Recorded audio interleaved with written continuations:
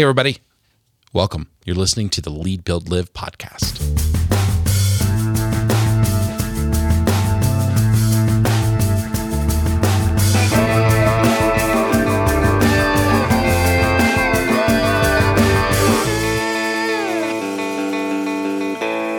Hey, everybody. Welcome to the Lead, Build, Live Leadership Podcast, episode 10. We're so excited that you're joining us today. I'm Larry Boatwright, along with my brother from another mother, Rob Caldwell. Rob, let me ask you a question.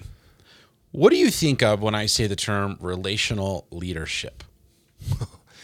To be honest, I think some form of weak leadership that maybe is more emotional and less about getting things done. I know that's terrible. You're being honest. I'm being honest. Well, I think that's probably true for a lot of our leaders. For most of us who are type A, we're driven, we're output centric, we want to get stuff done. It's pretty easy to think relational leadership is just spending time talking, hanging out with people, and really not concerned with getting things done. Our guest today is John Atkinson. John is a consultant with the 127 Group out of Texas and has worked in church work and other organizations for 25 plus years. And he started kind of in the same place as us, thinking about that. And then over time started realizing that making a relational investment into those you lead actually can be really, really healthy over the long term. Absolutely. And I think that my natural bent is to view, relationships as something that's less important than productivity. And so I'm so excited to hear a great conversation about relational leadership from someone who has matured through that process and really can value it the right way. Yeah. So today we're going to talk about what is relational leadership, why it matters, what it does for your team, what it does for your organization, and ultimately what it does for you, and some practical things that you can do to build a culture that values people and relationships and still gets stuff done. So we're super excited to dive into our conversation today with John Atkinson. Okay, everybody, we're here with John Atkinson. John and I have been friends for a long time. John, welcome to the Lead, Build, Live podcast. Hey, guys. Thanks for inviting me. Looking forward to it. Awesome. Hey, why don't we just get started with you just giving us a little bit of a bio of your background the last several years and leadership and kind of what makes you tick? Yeah, I spent 15 years in the local church. I was part of a church that grew from a church plant to a pretty significantly large church. Got to be an XP and see a lot of things that happen in a growing church. A lot of them were great. A lot of them were not so great. You learn as much from the failures of a journey like that as you learn from the successes. For the last 5 years, we've been started a company called the 127 Group, and we've been coaching pastors and coaching staffs. And it's kind of about taking what you've learned over the last 15 years, the good, the bad, and the ugly of it, and sharing it and being open about it, and hopefully have some effect on having pastors and churches get healthier because of it. And so it's been a great journey, and I've enjoyed it, and I feel honored to be here with you guys today. That's awesome. So, John, one of the things that I know about you, because I've known you for 10 or 15 years now, is you love all different kinds of leaders at every level, and you've personally built out multiple locations of the church that you were a part of. You built teams from the ground up. You raised up people who were just volunteers and trained them, mentored them, coached them to eventually become leaders. And one of the things you're really, really passionate about is something, a word that you've used for years and years, which is relational leadership. There's a lot of different styles of leadership, and I would love it if you would just, for our audience, just unpack what is, as concisely as you can, what is relational leadership? Well, relational leadership is just a word that I came up with that I've used for years and we've talked about. And so I looked at the model of Jesus as I was a part of a multi-site ministry that was growing campus after campus after campus, having to develop team after team after team. And I started asking myself, how am I going to build these teams? How are we going to all come together? How are we going to all head down the same road together? And how are we going to go through this very difficult time, which starting 9 campuses in 7 years is very difficult, and come out the end healthy? And so I just started looking at the way Jesus leads. And I believe that as Jesus leads and grows people, he does it with compassion. He does it with a desire to help someone become the better version of themselves. He doesn't do it by demeaning and beating down and wearing people out or making them feel less than they are in hopes that that'll help them grow. He does it because he loves them and out of love. And I put a model together that said what would happen if I invested my heart and soul into those that God has put around me, and they knew I cared about them. They knew I cared first more about their marriages than I cared about what they could do for me. I cared more about their families than what they could do for me. What would happen if we put a team together where I invested my heart and soul into people?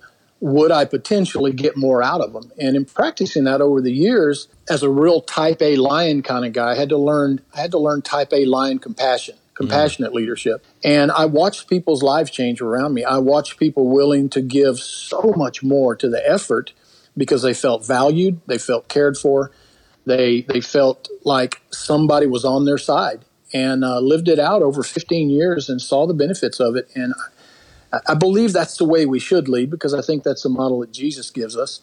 And I just believe the church should be different. I know we don't see it in all churches. I know we don't see it in the world in a lot of ways, but just the conviction on my heart that we should lead different in the church. So, John, one of the groups that listens to our podcast is also business leaders, a lot of them being Christian business leaders. And I think that this conversation is going to be a great one that will apply to them as well. Have you seen all of this work in a business setting? Do you have kind of any differences to keep in mind as we jump into the conversation? Absolutely. In fact, our parent company is a 60-year-old design, build, construction firm called Kruger Construction.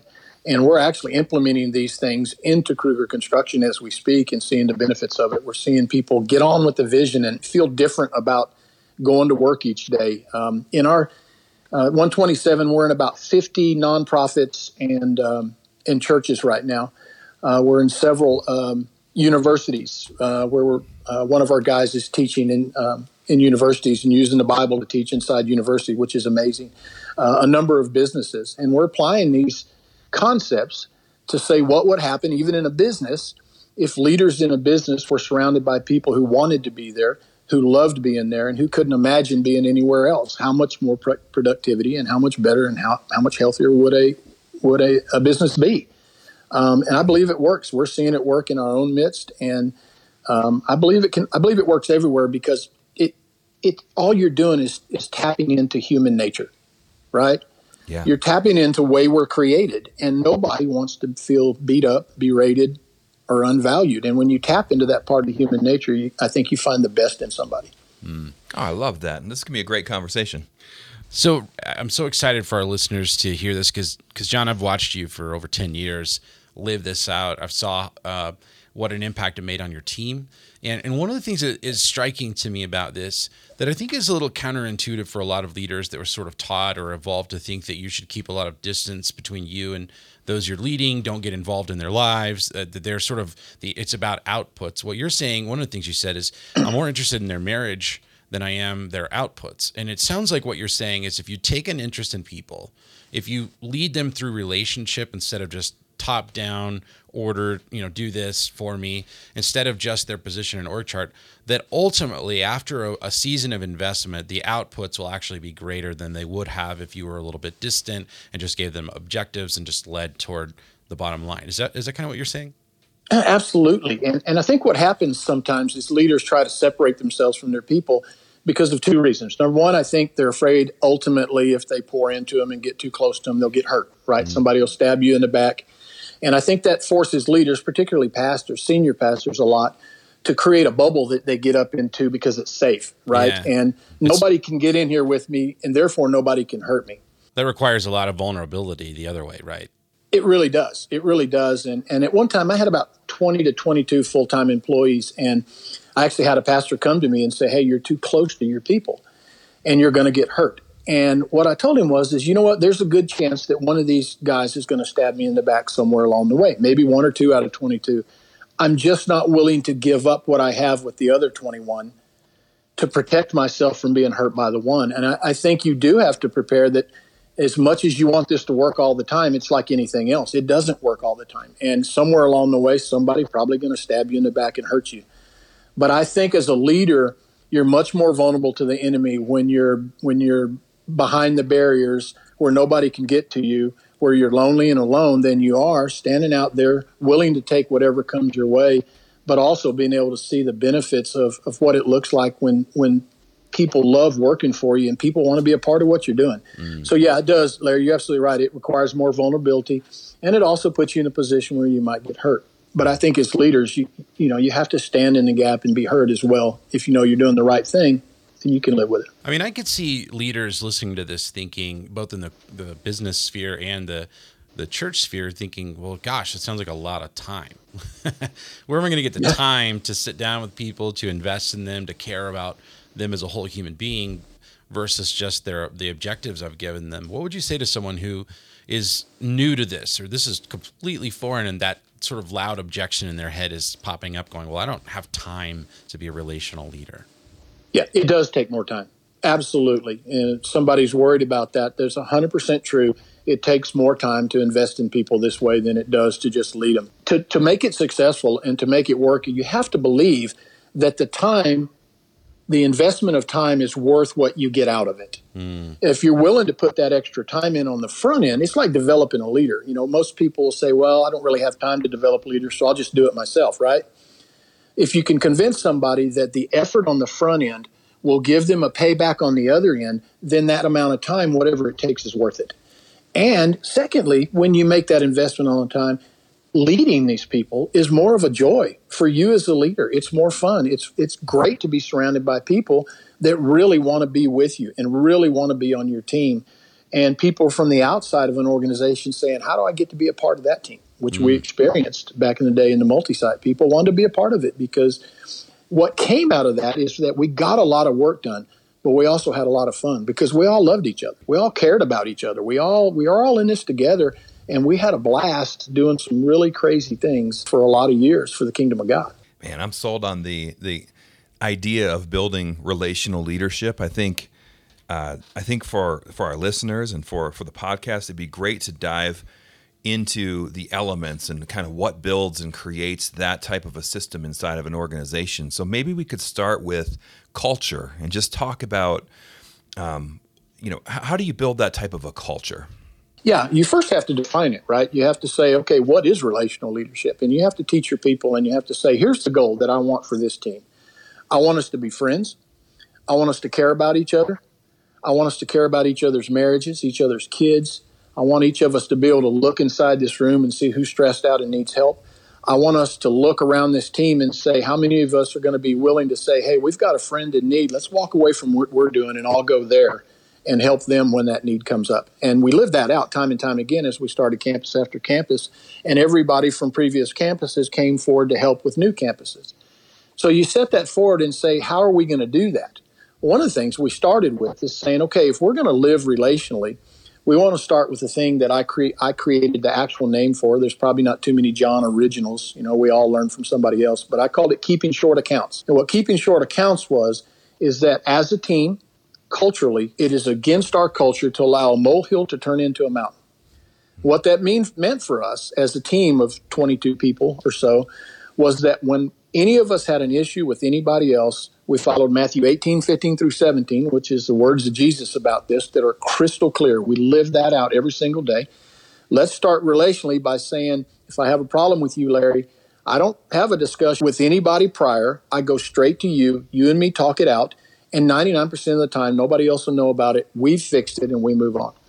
It became so cultural in the way that we lived. We'd be sitting in a staff meeting and somebody would say, well, so-and-so's causing a problem over there. And everybody would go, ooh, relational leadership, or keeping short accounts. So the whole team would call somebody out on it because they knew it was completely unacceptable. Well, what that created as we worked into relational leadership was trust, right? Yeah. We all trusted each other. We could all come to each other. We could all challenge each other as long as it was done in a loving, caring way, no jerkness. The funny thing about it is it went every way. And I got caught several times myself where guys would come in. All of us leaders do, right? Yeah. And go, hey, guess what today is? It's your turn, It's your turn. It's your turn day. Yeah. So culture, it sounds like what you're saying to me is you need to establish a culture and specifically state it. And that there are certain elements that are specific to relational leadership, such as, believing from the intro, you kind of said believing that your team and humans are more productive if they feel loved, and believing in the importance of forgiveness and letting things go almost as a cultural aspect. So those are a couple of things about establishing the culture. And then, I keep thinking if you're establishing culture that way, you need to create a structure as well, a leadership structure that's going to match, right? So how do you structure a team to support that culture? Well, I don't know if structuring the team has as much to do about it as when it becomes cultural, then I lead it out and model it as the leader of that ministry. Then I have a team under me, which I kind of considered my executive team, which was 3 of the campus pastors who could kind of walk at that 30,000 feet with me better than others around me. The way I led them was my expectation for how they led the rest of the team. But we took it throughout the entire organization. And so the expectation was that every campus pastor, 9 campuses, would also go and lead their entire teams the same way. So they had to hear it, they had to learn it, they had to practice it, and then they had to spread it through the organization, because our expectation was this was being lived out at every campus every single day exactly the same way. And the thing that makes it work, with leadership development or with culture development that you don't see a lot in churches, is accountability. So without accountability, can it work? And so each of us at every level was always holding those beneath us accountable to the culture. How are you living out the culture? How's it working in your children's ministry? How's it working in your student ministry? Are you living this out? That's what campus pastors, those discussions they had all the time. Then when a campus pastor would come and sit in front of me, I'd say, tell me how you're living it out. Don't just say, oh, yeah, we're doing great. No, tell me exactly how you're living it out. How's it being lived out in student ministry? So the accountability is what makes it work. And when everybody has it in their heart and the accountability is working, then we're all on the same page. And again, when somebody misses it, almost every single time, I never even called anybody out on it. Some other campus pastor had gone, uh-oh, yeah, John gonna be mad about that one, and most of the times when somebody stepped out of it, it actually became kind of funny, because somebody would go, yeah, man, I messed up that one. I knew I was going to get in trouble from you guys. That's when the culture's really set, when somebody can kind of step out of it and we all just kind of make fun of them and move on with it. Nobody really gets hurt from it. So the culture piece, you sort of said this is the DNA of who we are. And then the structure was you had all these campuses, all these other or like mini organizations, and some of the key leaders of those you met with regularly, invested in, and then you sort of, the expectation is they were turning around and doing that. What did that look like then in the context of one-on-one relationships? So you talked a lot about caring for them, their families, and all those sorts of things. What did it look like one-on-one? I understand in the large group meeting, you guys are calling one another out. You're saying one-on-one, you guys are doing this at every level in the organization. Practically, what did it look like on a day-to-day basis to invest relationally through relational leadership? Yeah, one-on-one is those times when you sit down with somebody or having a conversation with somebody. You don't immediately, as the leader, go to, tell me what your attendance is. Tell me what your offering was this weekend. Did you get this done like I asked you to? All of us always led with, how are you doing? How's the family? They knew that I wanted to know when there was a struggle. And I had the authority. I'd been there forever, since there was 300 people there at this point. There was 9,000. I'd been there forever. So I had the authority to be able to take someone who wasn't doing well and say, you know what, why don't you just take the next 4 or 5 days off? It's not going to count against your vacation.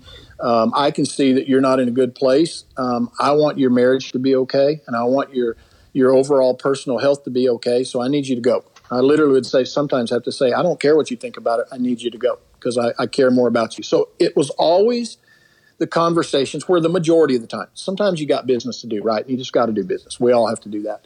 But there was never a time when anybody on that staff, now let me say anybody on that staff that came to my office, not at every campus. That was the campus pastor's role. I couldn't take care of that many people. So there was a group of about 15 out of the 22 that I personally invested in all the time, which is way too many, actually. But it was just the nature of the structure that we had. Every time they knew that coming into any conversation, that what I was about to either ask them about their family or challenge them about, if you're not doing what I need you to do, when that person would sit in front of me, they knew I was for them. They could not sit across from me and go, here's John just trying to tear me down again and make me do something. They absolutely knew I was for them. They absolutely knew I had their back. And so the conversations were always completely different. First, I care about your family. Second, I need you to step it up in this area. And every one of them today would tell you that when John would challenge me, I had to look inward. because he'd already proven that he cares about me. He's already proven he's for me. He's already proven he trusts me. And he's challenging me because he wants the best for me. And I believe that's the whole Jesus model. I think that Jesus always challenges us to make us better, not to tear us down or hurt us. And that's how we lived it out. My company consults in the corporate communications space for very large organizations like healthcare systems and large legal firms and things of this nature. And they use different words for the same things, but they also have a different essence or a different feeling behind it that is just a different tonality. So what they talk about will be the word, they'll use the words like employee engagement, and they'll use words like trickle down communications, where it goes from a manager to an employee or to a mid-level manager and then down to an employee. And it's their way of trying to establish this culture and create this structure and create the one-on-one working relationships that they want. But what's missing out of it that's different than what you're talking about is that component of humanity and faith that underlies what you're discussing and describing, right? It's the human connection and the human value that you're infusing into this whole model that just shapes the conversation and just changes the outputs and the outcomes. So I love equating the two because I think a lot of listeners might be thinking, oh, in my workplace, we talk about it this way. And it is similar to those things. It's some of those same principles, but it's just done from that aspect of humanity. And one of the things that you said in the notes as we were kind of preparing for this is that basically you need to build trust before you ask them to risk, or in conjunction with asking them to risk. But basically, sometimes as leaders, we get excited about asking for more productivity or, hey, can you take this hill with me? You know, as a leader, we got to take that hill over there. But what we're missing is that first aspect of make sure we're building trust before we ask them to risk. Yeah, I think there's a misconception sometimes. And I've heard this many times over the last 15 years. Me and Larry have been talking about this, not from him, but from other people. And they go, yeah, we've all known that relational leader. Everybody loves them. They love everybody. But nobody can get anything done around them because it's just all warm and fuzzy, right? That's relationships. That's not relational leadership. And I think it's important to distinguish between the two. Relational leadership means that I'm called to lead something. Many of the things you said is I do need productivity from people. We do have things we need to get done. It's not all warm and fuzzy. It's just that we begin with the heart, right? We begin with the heart part of it. And then when you pour your heart into somebody, the productivity you get out of those people is far more than you would ever get out of had you not done it, because they're happy, because they look forward to coming to work, because they're excited to be a part of a team. And therefore, they come to work better prepared, on time. They're in a good mood when they get here. They're looking forward to being there, and they love being a part of this team and can't imagine themselves not being a part of it.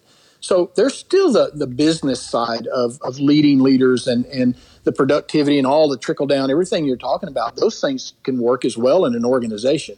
I just think they're missing the heart aspect. The heart aspect, which is saying love them first, and then you'll get so much more out of them. I used to tell them all the time that when you lead like this, you'll have a group of people around you that literally say, I'll stand by you as we take on hell with water pistols, if that's what you need us to do. And it's just a great place to be. It's a great place to be as a leader, because now you're surrounded by people you love and want to be around, as opposed to people that, can't stand to be in your presence because you're the boss. Right. Well, it sounds like in a lot of organizations, because the relational investment isn't happening, it's authority based on position, right? I am the CEO. I am the COO. I am the division manager. I am whatever it might be. I'm the senior pastor, whatever it is. So I need you to do these 5 things. And the expectation is you just go do these 5 things.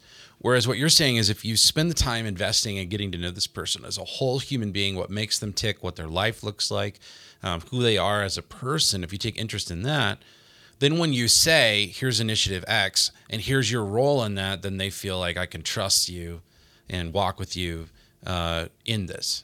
Absolutely. I talk a lot about positional leadership, and we see that. We see a lot of it in the church too, not just in the business world.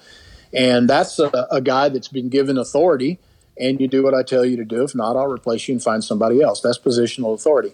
Now, it doesn't say that organizations and places don't have positional authority. I never wanted positional authority. And I've kind of wondered, like, if I have to tell somebody I'm the boss, then I'm really not. I just got a title.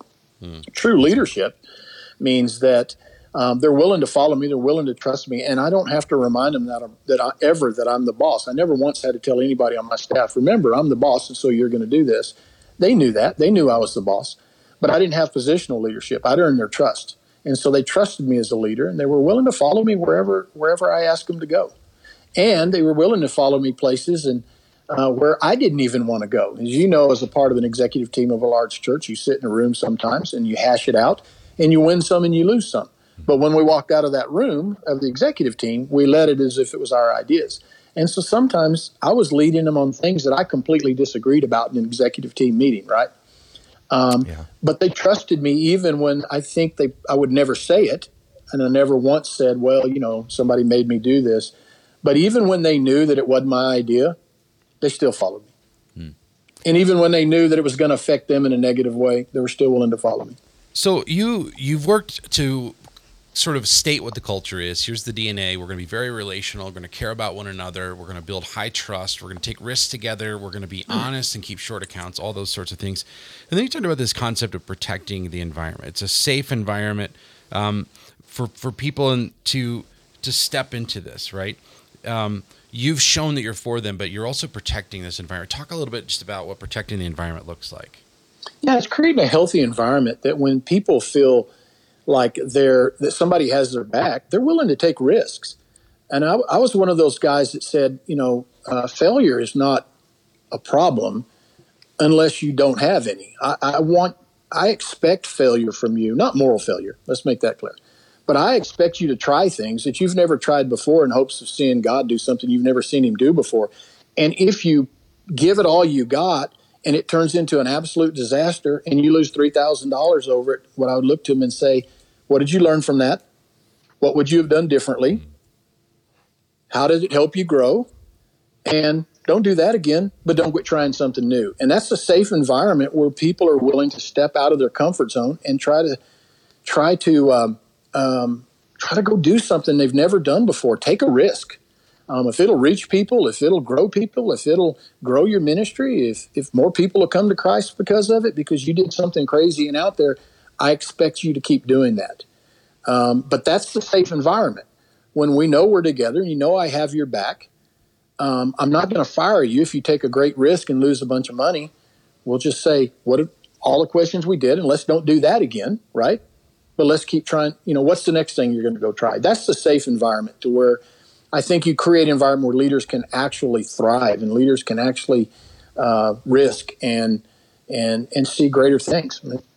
That comes from the healthy environment, the relational environment. Well, and I think the truth is if you create an environment that's safe for people to try something and fail, for years, I've always said I'd rather rein someone in than have to prod them to try to get them to go somewhere, But it seems to me like if you want the true results, innovation happens best in a safe environment where people have a chance to risk. Anyone that's succeeded at something is just gotten really good at failing, wouldn't you say? Yeah, absolutely. Yeah, in the business world and especially with startups, we talk about fail fast, and I've mentioned it before on the podcast, but it's just this idea of the faster you fail, the faster you're going to get to the things that are going to win and that are going to push the needle, right, or change the game. And it doesn't seem to be that different in business versus in a church or a nonprofit environment. It seems like we need risk in order to evolve our organizations and to see them operate and be successful at the next level. We have to have risk. So then the question becomes, what do you do culturally to support healthy risk taking, right? And that's what you're talking about. Yeah, the way I always said it was fail forward. As long as you fail forward, I'm okay. As long as you've learned something from it, as long as you've grown from it. The only failure is when you stop because you're afraid to risk again. That's failure in my mind. The rest of it, fail forward. Keep going. I think the greatest leaders have failed many times. I've tried to be an entrepreneur twice, and I failed on both of them. Doesn't mean I won't try again somewhere down the road, right? I've learned something from both my entrepreneurial adventures. I would say probably, most entrepreneurs have failed 4 or 5 times before that great thing happened. I think an entrepreneur that's failed many times before he really hit it and turned it into something great is the perfect example of an entrepreneur doesn't quit. They just try something else, right? They try something new. So fail fast, fail forward. I think that's it. I love it. And you said something as we were prepping for this, you said they need to know that you're for them, not just that you want something from them. And so tell me how that changes the dynamic to think about it that way. Yeah, I think for me is when I look at my responsibility as a leader in the church, I have to look at it through the eyes of Jesus, right? I don't get to take it outside of that. And so I began to say, these people that God has called around me that are helping us succeed in the vision that's been put for us. These aren't just people that I'm supposed to use until I can get what I want and then replace them with others that can do better. I looked at those people and said, I believe it is my responsibility to help each one of them with the sacrifice and the hard work that they're given this ministry find their greatest God-given potential. That as a leader, that if I am going to help them find their greatest God-given potential, it's going to take an investment on my part in them. And then if we lead that way, then that means that I really want to help them become the greatest version of themselves. And so I want something for them. And if I'm helping them find the greatest version of themselves, then I can expect more from them, because it comes out of someone who goes, I'm valued, I'm cared for, he's pushing me, he wants me to grow, he's challenging me, he's kicking me out of my comfort zone on a regular basis, but he's doing it because he wants me to find the greatest version of myself. And when you have people around you that know you have that part of them, they'll follow you. You'll get more from them because you first given you want something for them. I love that. It's so important. I mean, I think everybody wants to feel known, valued, and loved, and they want to feel like my life as a whole matters. And when you know that your leader is for you and wants something for you instead of just from you, you feel more like you can live into your own skin, who God's created you to be. And you don't feel like all I am is, KPI 1, 2, 3 or objective 1, 2, 3 or whatever it is. And I think you're right. It is. And sometimes you have to remind people of that when you're having a difficult conversation with someone, to remind them, I want to remind you that this is tough, and I don't like having to talk about this with you, but I want you to grow in this area so that you'll be stronger. Even after you leave this organization, the hard thing that you're having to work through right now is going to be good for you long term. So I'm willing to make that investment and to have the uncomfortable conversation in the midst of it so that you can grow, because I care about who you are, even if you step outside of this. And I think if we just see what we can get from them, then we become very possessive of our team and feel like, oh, I just need you for the thing that you put out instead of your natural journey. Absolutely. And there's two sides to it. Listen, there's no panacea here. This doesn't always work, right? Not everybody responds to it. Not everybody comes through it. And, we're not living in some perfect leadership world where there's never a problem. But there's two sides to it. There's the side you're talking about where you make that investment, you love on somebody, but then you can really feel happy for them when a greater opportunity comes their way. And part of the church is we want to hold on to everybody. But biblically, we're supposed to send people as well. And so being able to share in that joy and let everybody on my staff know, if you get a great opportunity, you come and tell me about it. You don't have to hide it. I'll be your biggest fan. And anywhere along the way, if you change your mind, you'll still have a job here. Let me pray with you. Let me walk you through this. I want the very best for you, no matter what it costs me. That's one side of it. The other side is there's people who don't respond to it. And as a leader, particularly in the church, when I had to let people go, and I had to let a number of people go over the years, probably 5 or 6 over the years that I was doing this. What I knew when I lived this out first is I could stand before God one day and say, I gave everything I had into the life of this person. I gave them every tool they needed to succeed. And they were like the horse I led to water that just chose not to drink, right? And when you had to let somebody go, no matter what was said about you, no matter who they went and talked to you bad behind your back, you actually knew that you knew in your heart that you had led this way, and what you did was the right thing for this organization, for the kingdom of God.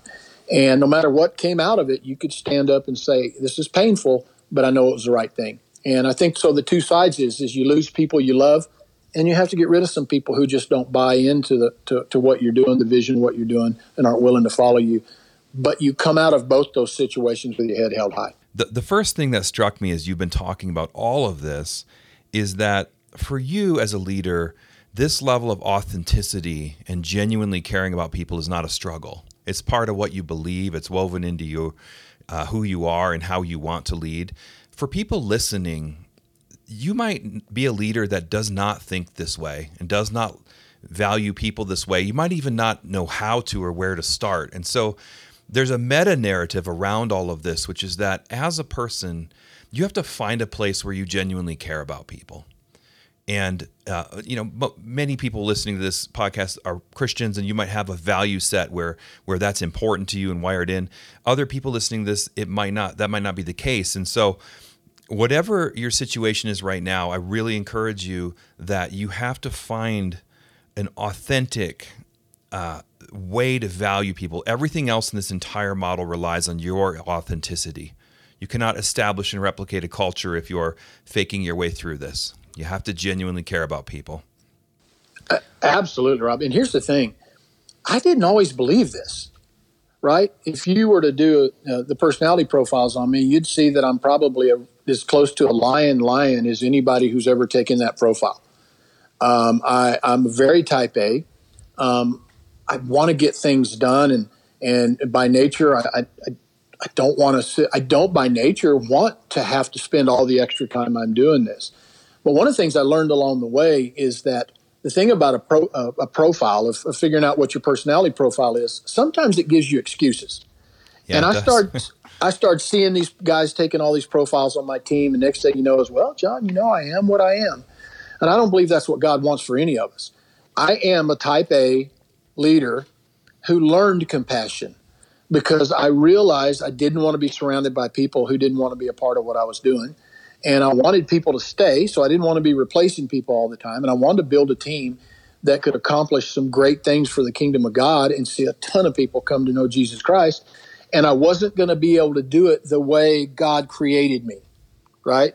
Yes. And so I had to learn this compassion, and I prayed about it, and I had to learn to own it. And I had to practice it in the early days until I began to see the benefits of it. And then over time, it became much easier for me. Yeah. I never did not care for people, but I was more inclined to get the work done than I was to get the people done. And I had to learn to say, I want to get people done first, and then the work will come after that. So I had to learn it. Yeah. And my point in bringing it up is that we started this conversation with you at the point you're at now. And it's just really good for other leaders to hear. If you're type A and you want to get things done and that's your natural bent, there is a journey of both self-discovery and self-learning that's going to get you to the place of being a compassionate, caring leader with a human element involved. Yeah. And you need to go through it. And your faith and that foundation of the way Jesus teaches is going to be one great and a really important way to do it. The second thing I wanted to say about this that was kind of assumed in our conversation, but I think it's worth drawing out, is that all of this relies on having a vision for your organization that's big enough and worthy enough that you can attract people to it naturally, the right people, and then you can include them in it. And what I mean by that is it's very hard to want something for someone if that vision of the organization isn't big enough and worthy enough to include them. But suddenly, as soon as you say, we're changing lives, then you can want for every one of your colleagues that experience of being part of changing lives, right? Yeah. And so I think your organizational vision at the top level and what you're presenting and how you attract people to your organization, and then when you say you're for them, what is it specifically that you're for? What is that wonderful thing that your organization does and cares about that you can include them in and be for them in that context? So let me say before we go past that is something I haven't said yet that's part of living this out is exactly what you're talking about, Rob, is that when there was something that we'd decide in the executive meeting. Now, it wasn't really going to change, right? It was going to be done because we fought it out in that circle, and the senior pastor made the decision, and off we went. But what I never didn't do was engage the team with it. So even though I actually knew exactly what we were going to do, because it wasn't my decision, my job was to carry out vision, not to create it. We've made a decision. I always came back to the team, and we always had a discussion about it because I always gave the team a voice to be heard. Now, they weren't going to change my mind because it wasn't my decision in this case, in many of those cases. but they always got to speak into it. And what I learned from a team when you're living this out is they don't necessarily need to get their way. They just want to be heard. And the XP in me, the lion in me, wants to say, here it is. Let's move on and talk about how we're going to do it. But the leader in me learned there's value in the process of allowing people to have a voice, allowing people to be heard, allowing people to disagree in a safe place, and then moving on and saying, here's where we're going. On the other hand, sometimes it was my decision. And many times I sat in that room and got my mind changed because there was some really good ideas brought up. That were better than my ideas. And we would literally go, you know what? I would literally go, that's a much better idea than mine. Let's go with that one. And so people bought into the culture, right, of knowing they had a voice and knowing they could speak into it. But I also said, remember, as we lead out, you're going to win some and you're going to lose some. You're not always going to get your way. I'm not always going to get my way. And so learn to win them well and lose them well. And you can disagree as harsh as you want to, as long as it's done respectfully. And that was part of the relational leadership. So there was always great conversations, great arguments, but all done respectfully. And everybody came, okay, this is one I lose or this is one I won, and we moved together. John, it sounds like, as we've talked about today about building a culture, you built a culture. You sort of said these are the code of engagement, rules of engagement for our team, and you invested relationally into a core team who then turned around and did it at every level in the organization. You built trust through that. You created a safe environment because of that relational equity that people had to where they could take risks. They could even fail, and you saw that as a win and a positive thing. Sort of as we move toward a close, the outputs of all of that, the outcome of all of that is that it sounds like you had tremendous relational equity. And it really, you've mentioned this before, but you had this team that really wanted to be there. There was high trust. There was high accountability. It was the group itself was creating accountability at that point. You weren't even having to be the police. They were kind of self-policing, which is pretty awesome. People were excited. They felt on board. And then it also sounds like some of the negative stuff that creeps up without strong vision wasn't there, and you were able to speak into people's lives because you had relational equity in the good times and in the bad. And what's the outcome all these years later? What's the health of those leaders? What do you think your investment relationally in all those leaders has resulted in all these years later? You know, you always wonder about that. They're all still my friends, for starters. There's not one single person who's ever worked for me who's not my friend. I turned 60 last week. I'm officially old now. My wife decided she wanted to have a 60th birthday party for me. And 5.5 years later, almost 6 years later since I've left the church, most of them have moved on in different parts of life. 18 of the 22 drove 60 miles from Corpus Christi out to Rockport to come celebrate my birthday with me and honored me and spoke words of affirmation into my life like you couldn't imagine. And I remember sitting there. Personally, it felt good, right? I'm not a big words of affirmation guy, but all these years later, it felt really good to see all those people and all those staff and their wives out there. And then the words of affirmation started coming about what it had meant to be a part of that team and thankful of what I'd poured into their lives and how it's helping them in their life today. And part of it is it felt good as a human being, but the better part was it worked. It worked all these years later. I think for me, it was affirmation that what I believed to be real it actually works. All these people are doing well in their lives, some in ministry elsewhere, some not. All of them very willing to come out and celebrate with me and honor me with incredible words and incredible time. It was affirmation that God's saying, keep teaching it, son. Keep teaching it. This is, I believe in my heart, the way he wants us to lead. It's not my leadership model. It's his leadership model. And I'm not brilliant. Nothing brilliant about me. I just believe I led out of the heart of Jesus Christ. And I think I saw what you would always see when you lead that way or treat human beings that way. And they're all better for it. And I'm better for it. And I think it was just God's way of affirming me, saying, now, in the role you're in now, keep teaching it. I think that's so good. John, it's been really good to hear you sort of sharing the vision for relational leadership, some practical ways that you engage in that, and kind of the fruit of what happened. And I think our hope is that our listeners who maybe aren't into this yet, that they'll take a leap into this. They'll take a risk into relational leadership. We want to give you the last word. What's the last thing that you would say to our listeners? You have one chance to sort of tell them this is this is your thought or why they should do relational leadership, the last words for you. Yeah, I'd say give it a shot. For those that are going, yeah, I don't know about that, doesn't make sense to me. As a leader, we ask our people to take risk, right? And yet we should be leading risk ourselves.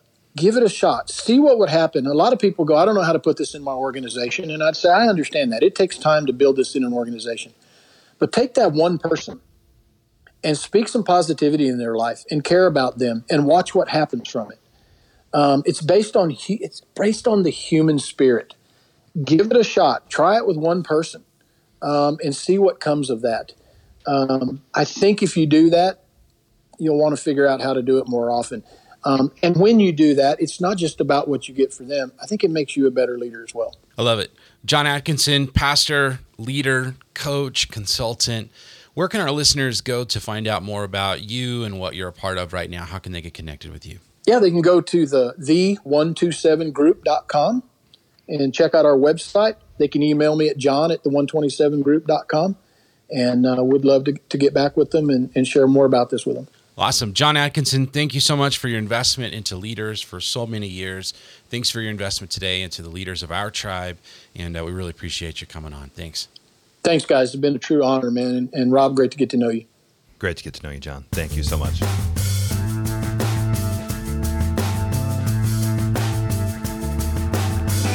Okay, Rob, we talked a lot about relational leadership. So grateful for this conversation with Jon Atkinson. Rob, I know you know me, we're both pretty type A, yet we both seem to care about people, which is not always congruent with type A.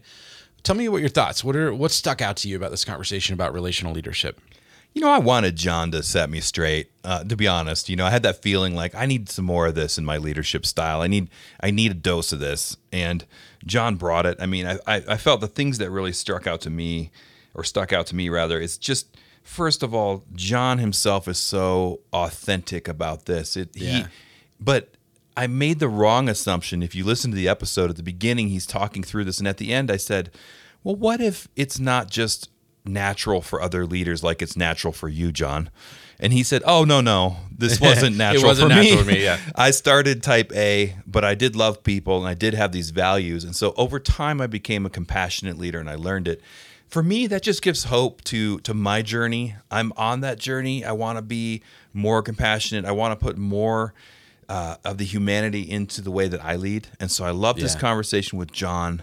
I do want to speak to those people that if you are in pain as a leader or struggling in your organization or in your role, this is really challenging during those periods of time. Yeah. And so I just encourage you to keep at it.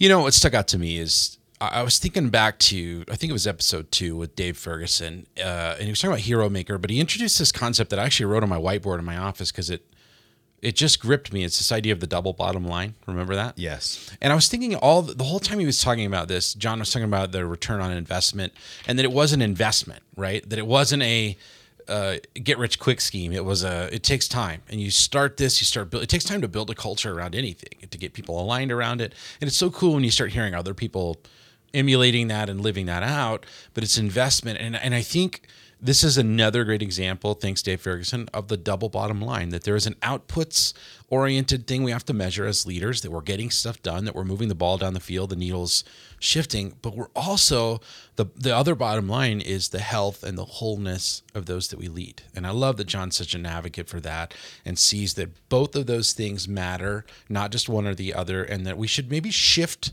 what we see the return on an investment as a leader. I love that, Larry. And I do completely agree with that. I think it was a great conversation with John. Relational leadership is something that so many of us type A leaders need to ingrain a little deeper into the way that we work and the way that we think. And it will affect our organizations. Yeah, I love that. You can learn more about John at the127group.com. John and his organization, also their parent organization, builds buildings for schools and churches and all kinds of things. So if you need a building, they also do consulting to make sure your organization is healthy. So cool. Instead of just building a building. They build buildings and teams. And teams, which is pretty cool. You can learn more about this episode, leadbuildlive.com/010. That's correct. And you can also go to leadbutlive.com/community, and you can find out how to be a part of our Facebook group. We'd really love for you to be a part of that.